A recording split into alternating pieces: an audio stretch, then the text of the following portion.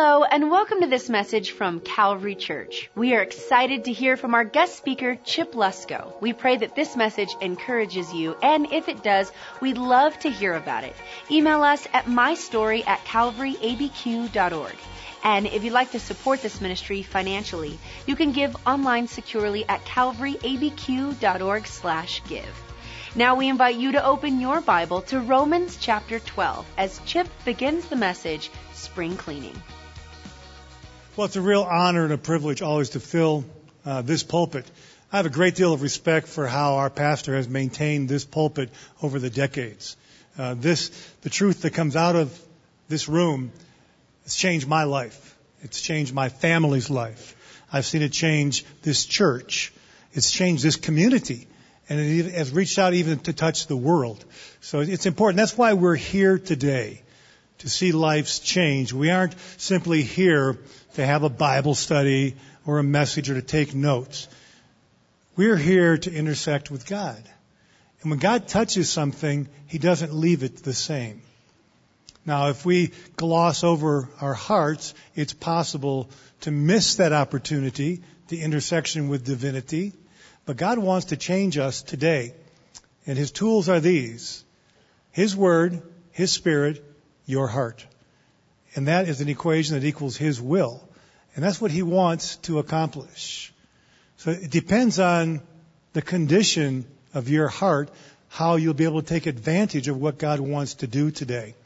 One pastor said we should, in these days, be a church living on its tiptoes, expectantly. Luke 3:15 said, the people look for the Messiah in that condition. Is that how you live? Do you live your Christian life on your tiptoes? Are you ready and expecting God to fulfill His promises?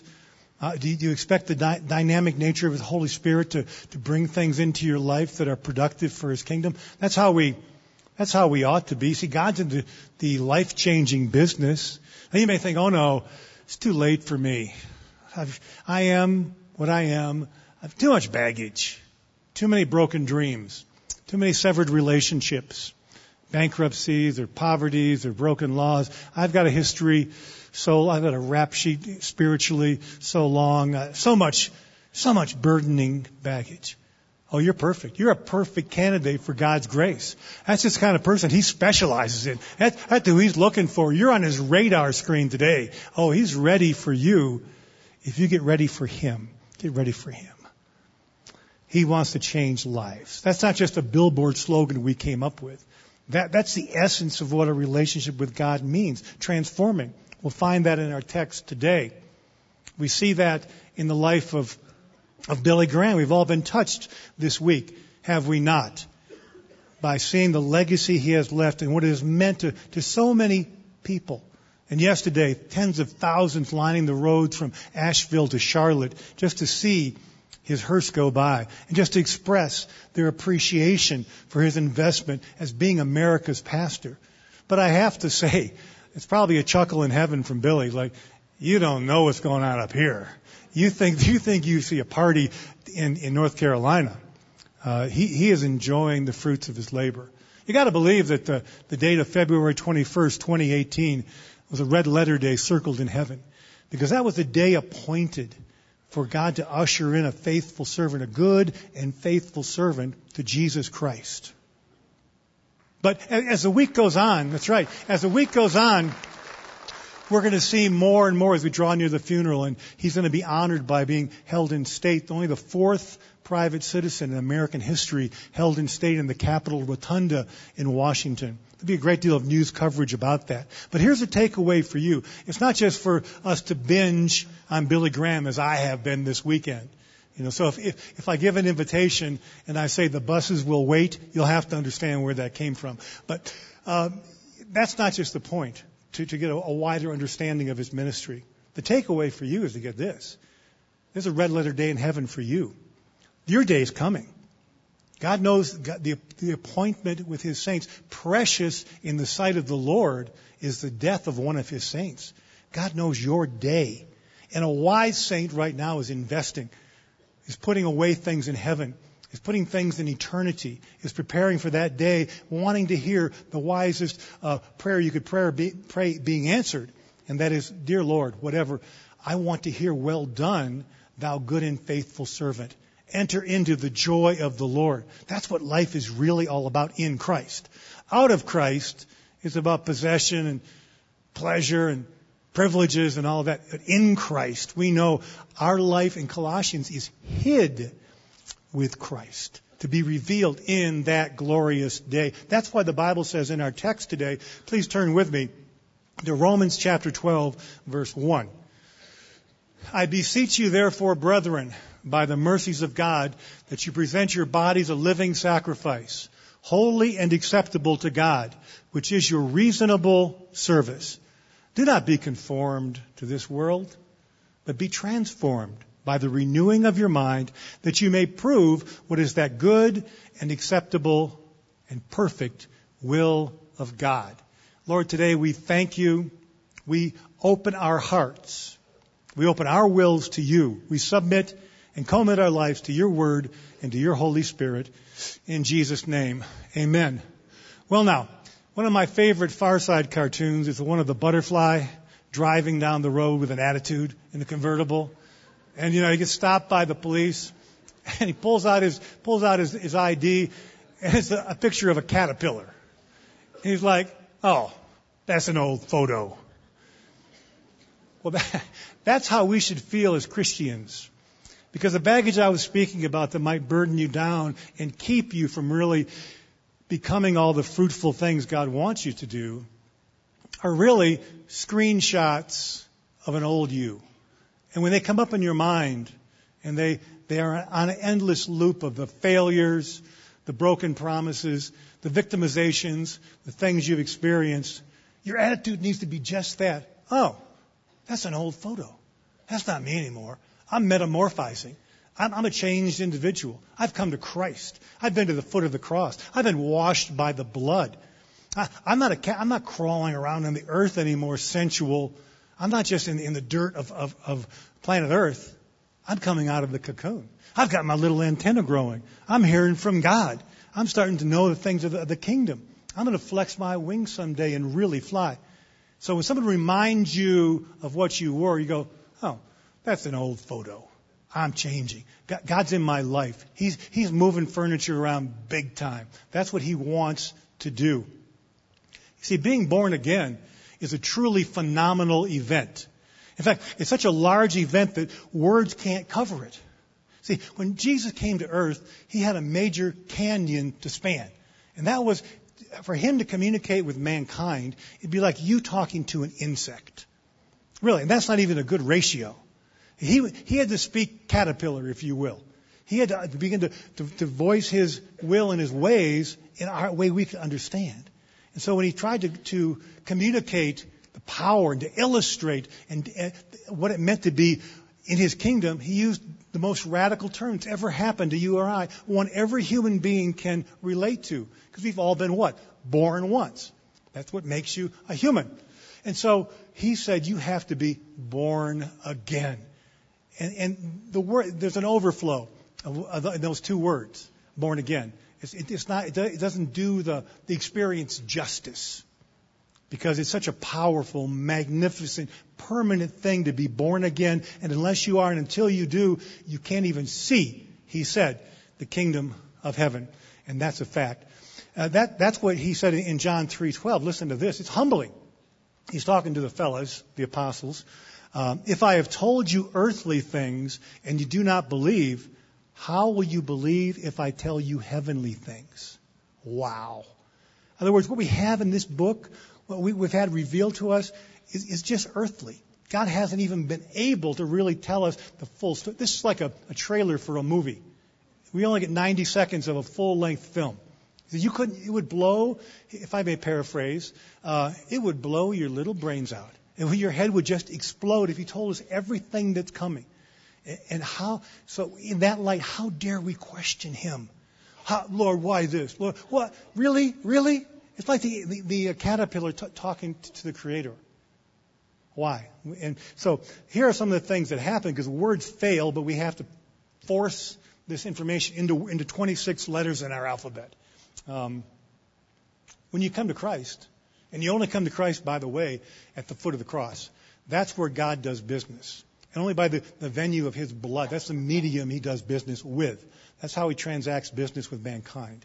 And because the ground is level at the foot of the cross. Doesn't matter where you come from, who you are, what you look like, what your net worth is, it's all level. Because you have to look up at the suffering face of Jesus and ask for forgiveness and give your life to him, to forfeit your life to him. Will Graham is Billy Graham's grandson, Franklin's son. And he asked his grandfather, when he was coming to the sunset of his career, what things he might have done different in his ministry in hindsight. And Billy said 3 things. I would pray more so I could do more. And I would preach more on the blood and the cross. The blood and the cross. We can't be distracted from the cross of Christ. It must be a central part of our relationship with him. The meta change of salvation. The penalty for sin has been removed. Did you know, before you came to Christ, and I'm speaking to those who have, those in the audience today who have not made that step, you'll have the opportunity today. Don't harden your heart. Today is your day of salvation. You were an enemy with God before you came to Christ. It's hard to realize. Jonathan Edwards said you were dangling over the gaping jaws of hell, held by a string. And Christ came and touched you and saved you and rescued you from the awful fate of forcing God out of your life permanently. You have peace with God now, no longer an enemy. Now he calls you a friend. You're in the family now. You have a new destiny in eternity. You have new life now. The Bible says in 2 Corinthians 5:17, therefore, if anyone is in Christ, he is a new creation. The King James says a new creature. I like that better. You're a new creature. And the old has passed away. Behold, all things become new again. Now, periodically, scientists are all impressed with themselves when they find a new creature. They find a new species. They're looking out in Mars and they find a little blob of something. Oh, they found a new life. But typically it's in the deep, dark recesses of the ocean where no light even gets to. And if you notice, these creatures are always just disgusting.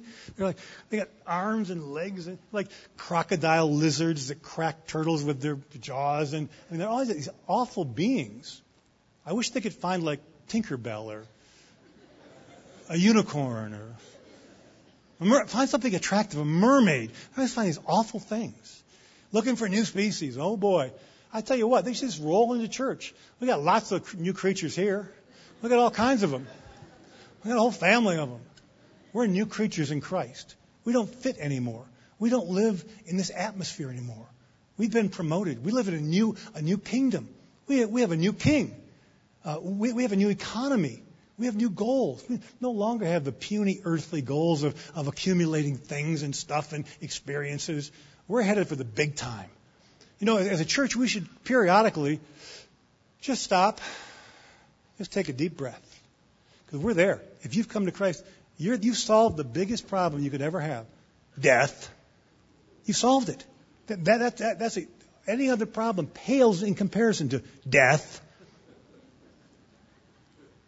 You were there.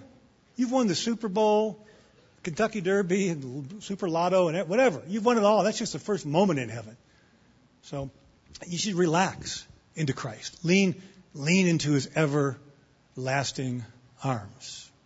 Well, the problem is we're new creatures, but we're still under pressure. Look at our text, will you? The tension, the pressure is from the opportunity to be transformed into what God wants you to be.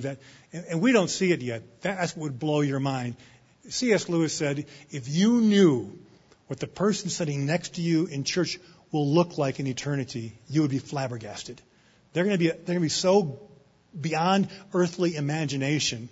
That's why when Paul was transported to heaven briefly, he said it would be unlawful to speak of the things he saw because human language couldn't do it justice. That's what we're headed for. That's what lies for every saint, every child of God. Well, the tension is between conformity, you see, to be conformed into this world, which means pressed down, shaken together, pushed together in the mold of this world. My dad used to run a metal stamping plant. They had the dies and they make auto parts, and they just take these dies and slam them onto the steel, and they pump out parts. And that's what it talks about, being conformed. The raw material of your life being conformed into this world. But the opportunity we have here, the practical opportunity, is to be transformed by the renewing of your mind. That's where the battle is found. One author said this, listen carefully. The issue is the human heart, soaked in a secular culture that devalues human life, despises authority, promotes victimhood, mocks religion, glories in debauchery, and embraces radical autonomy. The breakdown of the family has led to a quarter of our children in fatherless homes. Psychotropic drugs are prescribed for more than 8 million children today, some as young as 18 months old, to control depression, anxiety, and lack of focus. 10% of our children are addicted to video games, many of which are violent. Add to that a steady diet of movies, music, and media that glorify unrestrained sex, violence, and drug use. And we have a cocktail, a volatile cocktail of generational depravity that would make Caligula blush. The only solution is to be transformed into God's kingdom.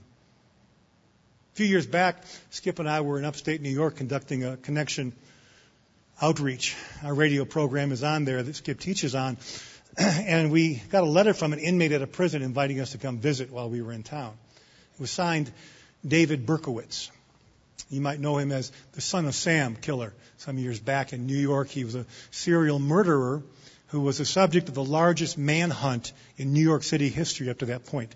And he was apprehended and convicted, and he'll never see the outside of that prison in this life. We thought, we'll go. We were not sure what to find. We'd heard he had converted to Christ, had gone from being the son of Sam to the son of Hope. So we sat with him for a couple of hours in this family room. And I have to tell you, we had deep fellowship. We opened up Scripture. We talked. He gave a testimony, a witness of how Christ had revealed his sin to him. And it was remarkable. And I'm convinced in the depths of my heart, Christ has made him a new creature. The same man who at one time took a pistol and put it to people's heads and pulled the trigger, sat there opening the pages of the Bible, telling us of the glories of God's grace. And I say to you that if God can touch David Berkowitz, he can touch anyone. No one is outside the reach of God's grace. No one has done enough to out-sin the goodness and the love of Jesus Christ. That's right. That's right. Come on. That's something to be excited about. That's something to rest your life on. That's the cornerstone of Christian faith, grace, love, the truth of the Bible. Now, we pulled up to that prison that day, and I don't remember the name of it, but I know it said correctional facility. I biked by a place where they keep teenage offenders, and it's called a reformatory. They don't reform many people. They hardly correct any in prison. I found a study that said this: 30 states, 400,000 prisoners, within 3 years, 68% were back in jail.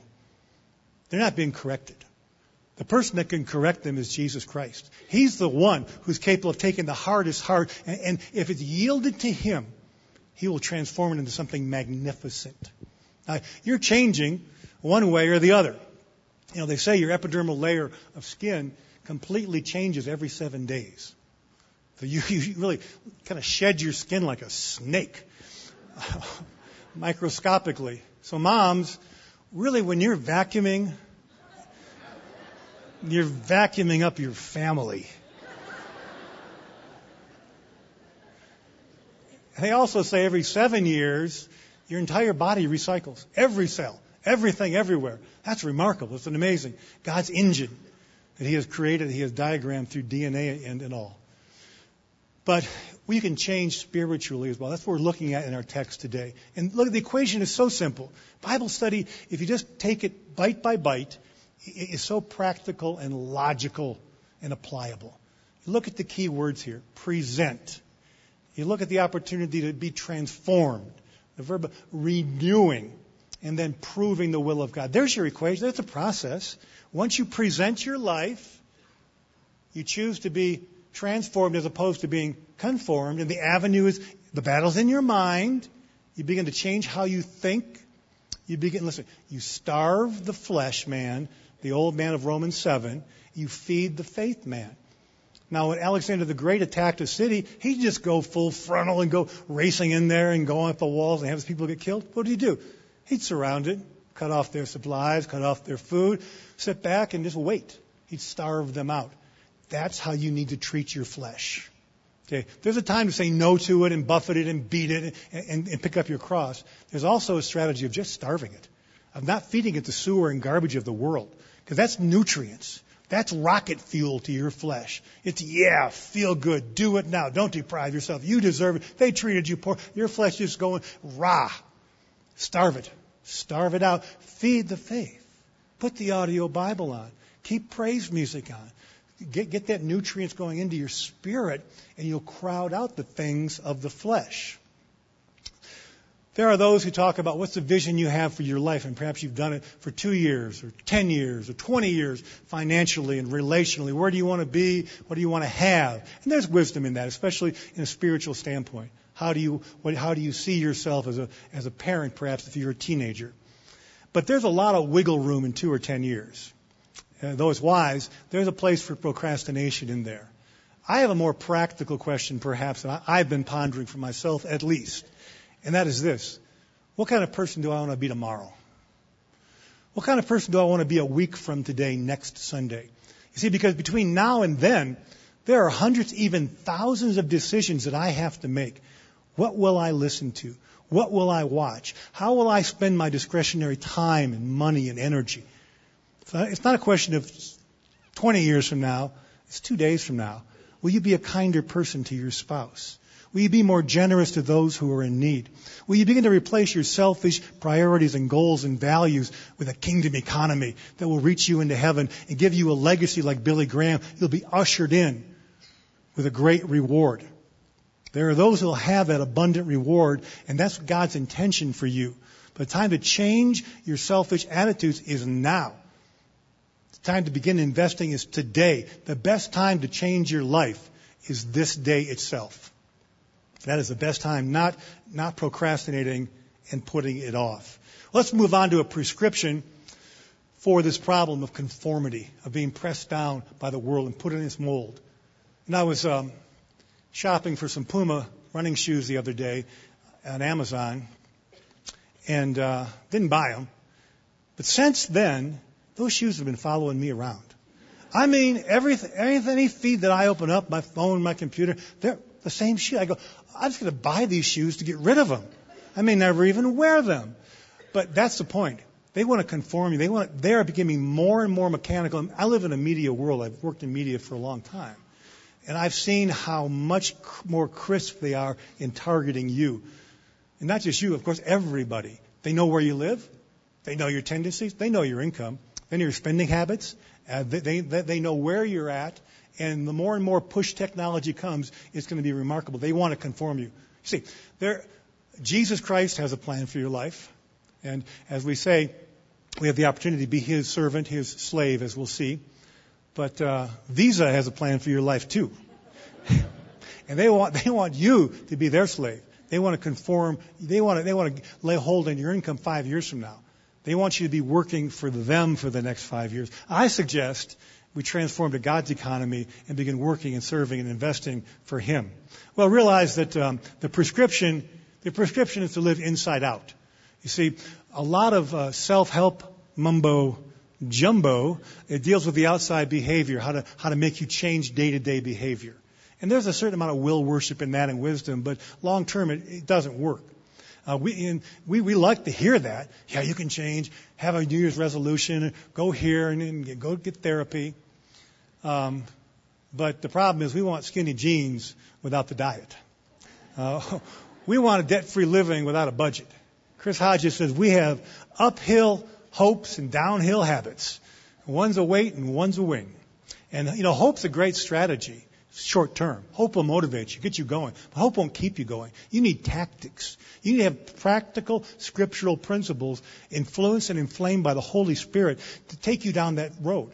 I want to hope to be a nicer husband or a better Christian or a more productive citizen of God's kingdom. That's a good idea. But now I got to say, well, what's the nuts and bolts here?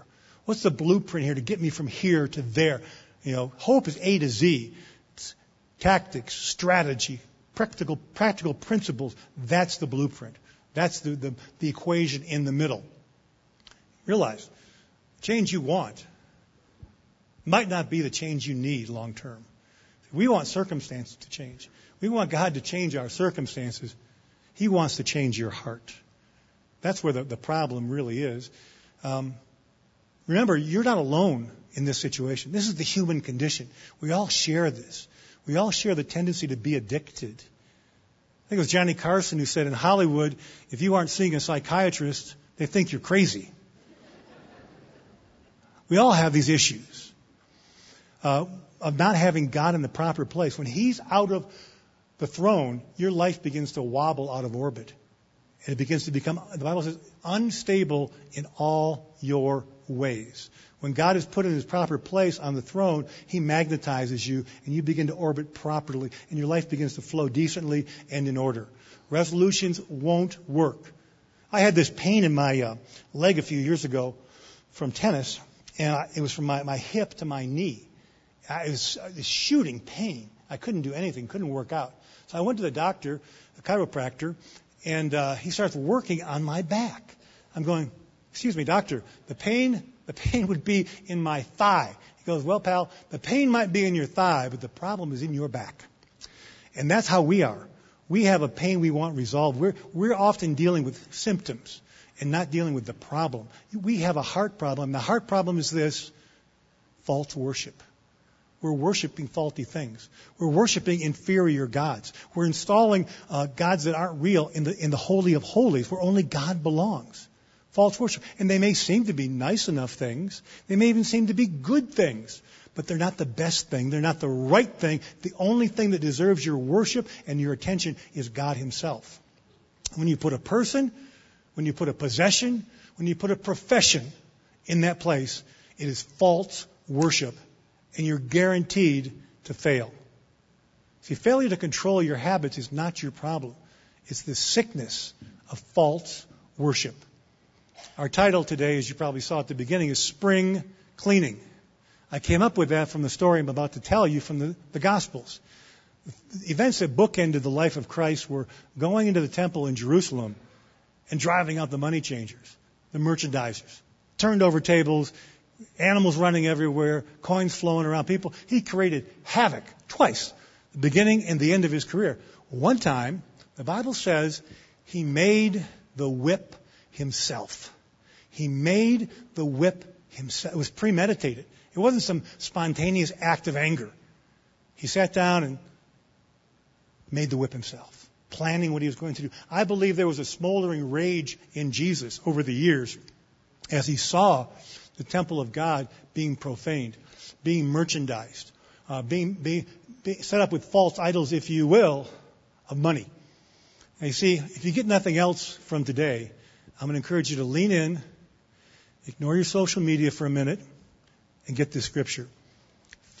Here it is. Do you not know that you are the temple of God, and that the Spirit of God dwells in you, if so be you've come to Christ? The person you're sitting next to is divine, because God has invested Himself in them. Everything we read in the Old Testament about the glory of God coming down on Solomon, the priest couldn't even stand for the Shekinah glory. It's caterpillar talk for us. It's God wanted to show us that He wants to live inside us, not some limestone building in Jerusalem to venerate. It was all a shadow to say, I want to come and be with my people. You know, when the Bible picks a term to explain the kind of relationship God wants to have with His church, what did it pick? We are the bride of Christ. He picked the most intimate, personal, permanent relationship He could. Again, insufficient, but He has language problems with us caterpillars. And so that's what He wants to. It's not a matter of doing your devotions or coming to church or pleasing your parents by being in youth group. It's a matter of having a real, living, vibrant relationship with the Most High God. That's what He wants for you. It's all consuming. It's not something you do as a hobby. It's not something you do as part-time. We can't take a TV dinner approach to Christianity. Well, here's my job, and here's my leisure. Oh, and here's church. No. Look at verse 1.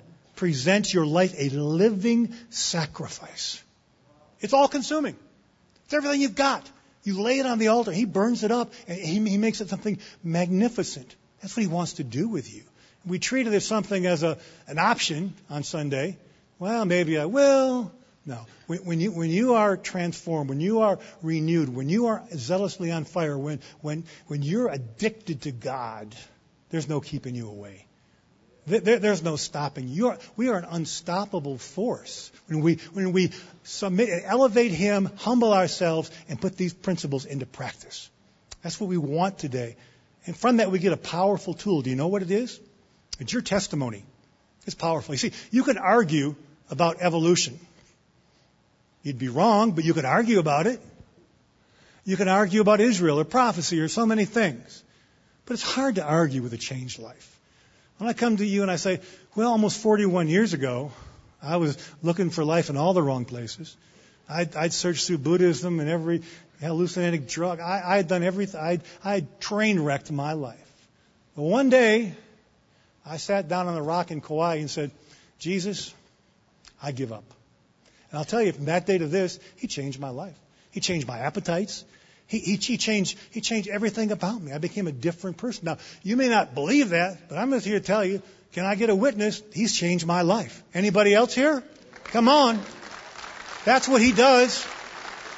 Now, you get one person saying, well, Jesus changed my life, but then you get rows and buildings and churches and communities, and you go worldwide. Anywhere I've been, from the Philippines to Panama to all over America, you find the same kind of people we have here today.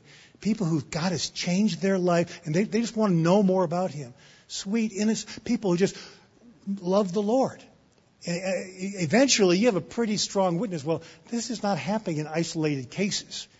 This is that's why a testimony is so strong. You see, when all human devices fail, addicts, alcoholics, abusers, and I'm only in the A's, Jesus has proven able and faithful to change even these hopeless cases.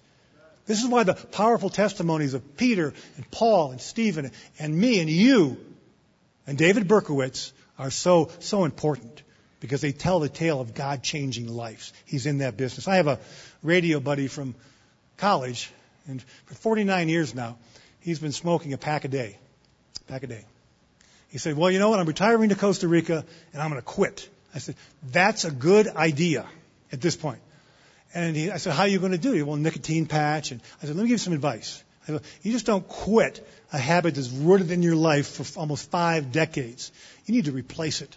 You stop this, but you better start something else, because that's the nature of an addiction. You better get up in the morning and go for a walk instead of reaching for a Marlboro. You better make a plan for your social habits. After dinner, getting right up and going for another walk. You better do a lot of walking, as a matter of fact. And so that's how we change addiction, because we're addicted creatures. We're conditioned for that. You see, we replace a negative, self-destructive addiction with a positive one. Going cold turkey is not the best plan. You need to have replacement therapy. So we are, as a matter of fact, I'll ask you a question. What is the first and greatest commandment? Thou shalt love the Lord thy God with all thy heart. Everything. You love God with everything. It's a command. Now, as Americans who deify emotions and falling in love, the Notebook, that seems odd to command somebody to love. Just maybe there's a higher kind of love. Maybe there's a better kind of love, a deeper, richer, more permanent kind of love than we are accustomed to at our horizontal level. Because see, the biggest event can happen for many people is to what? To fall in love. I'll tell you something. You can fall in love. You can fall out of love. You can lose that loving feeling. Righteous brothers. And that's not God's love. That's not the agape love of God. 2 things I know from reading that commandment. Number 1, it needs to be obeyed. Number two, we're capable of obeying it or it wouldn't be given. God doesn't tell us to do things we can't do or He won't enable us to do. Last fall, I was in India at a media event in Delhi. And I got to know a TV executive over there. And learning about his family, he said, he dropped this one on me. He goes, I was in an arranged marriage. Like, oh? I don't believe I've met somebody who's had their marriage arranged for them. This is 2017 at that time. And he said, yeah, well, tell me about it. I go, when you saw her, and here I'm all thinking American thoughts, Western thoughts. Was it love at first sight? He goes, oh, no attraction whatsoever. Nothing. It was nothing. I go, oh, man, that sounds like torture, being married to somebody you haven't fallen in love with. He goes, no. He goes, this is so good. He goes, I chose to love her.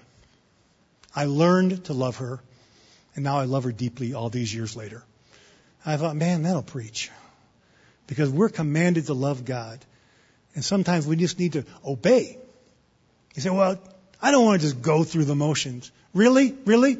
That's a bad strategy. It's a bad idea. Why don't you tell the Olympic ice skaters they shouldn't just go through the motions practicing their triple toe loops and whatnot.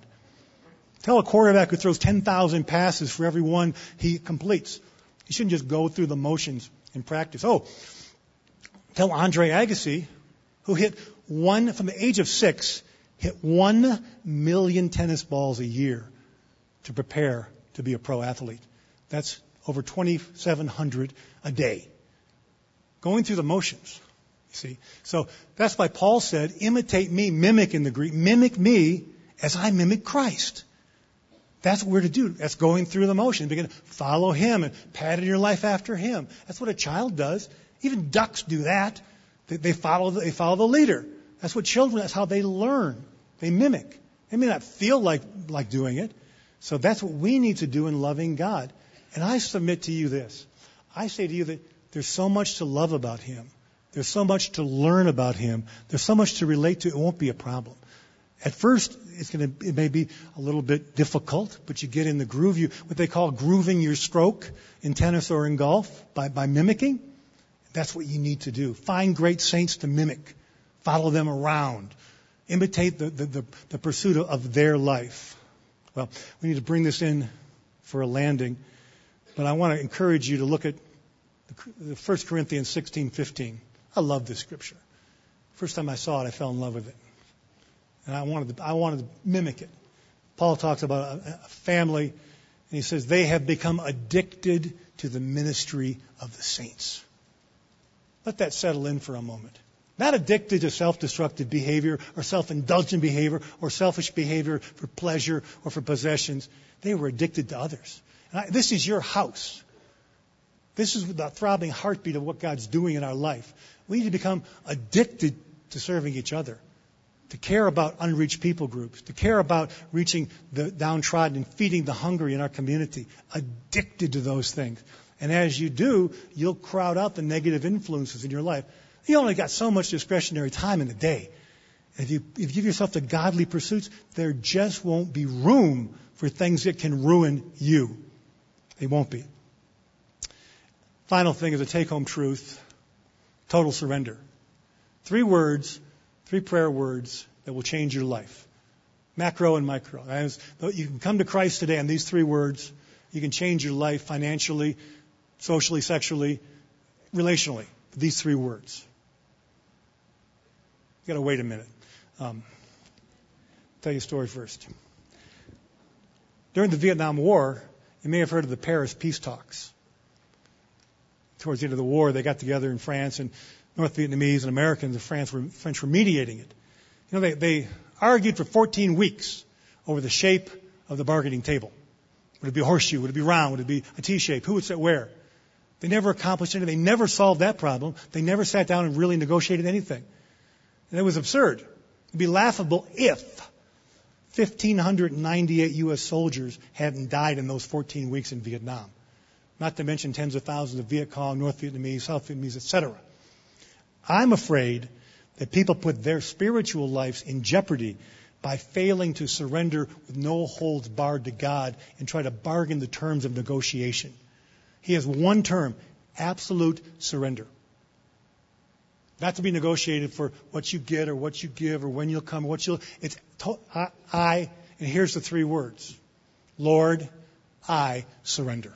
There it is. Drop the mic, walk off stage. That's what you need to do. It comes to your spiritual life in terms of coming to Christ. It has to do with your finance. Lord, I surrender. Stop wrestling the wheel back from Him, people. Things you're striving about, He knows. Andrew Murray said this in his book, Absolute Surrender. God is ready to assume full responsibility for the life wholly yielded to Him. If that's you, you can relax. You can just settle into Jesus. He will take full responsibility. The stress comes when you try to deviate. You try to exit from the narrow road. You try to do maybe a mini U-turn. I'm just going to get off at Stuckey's and get a pecan roll. Well, no. You need to stay on the narrow road. Lord, I surrender. Well, here we go. Closing question. What are you addicted to? You know, it comes to your mind right now. You know the thing that really has preeminence in your life.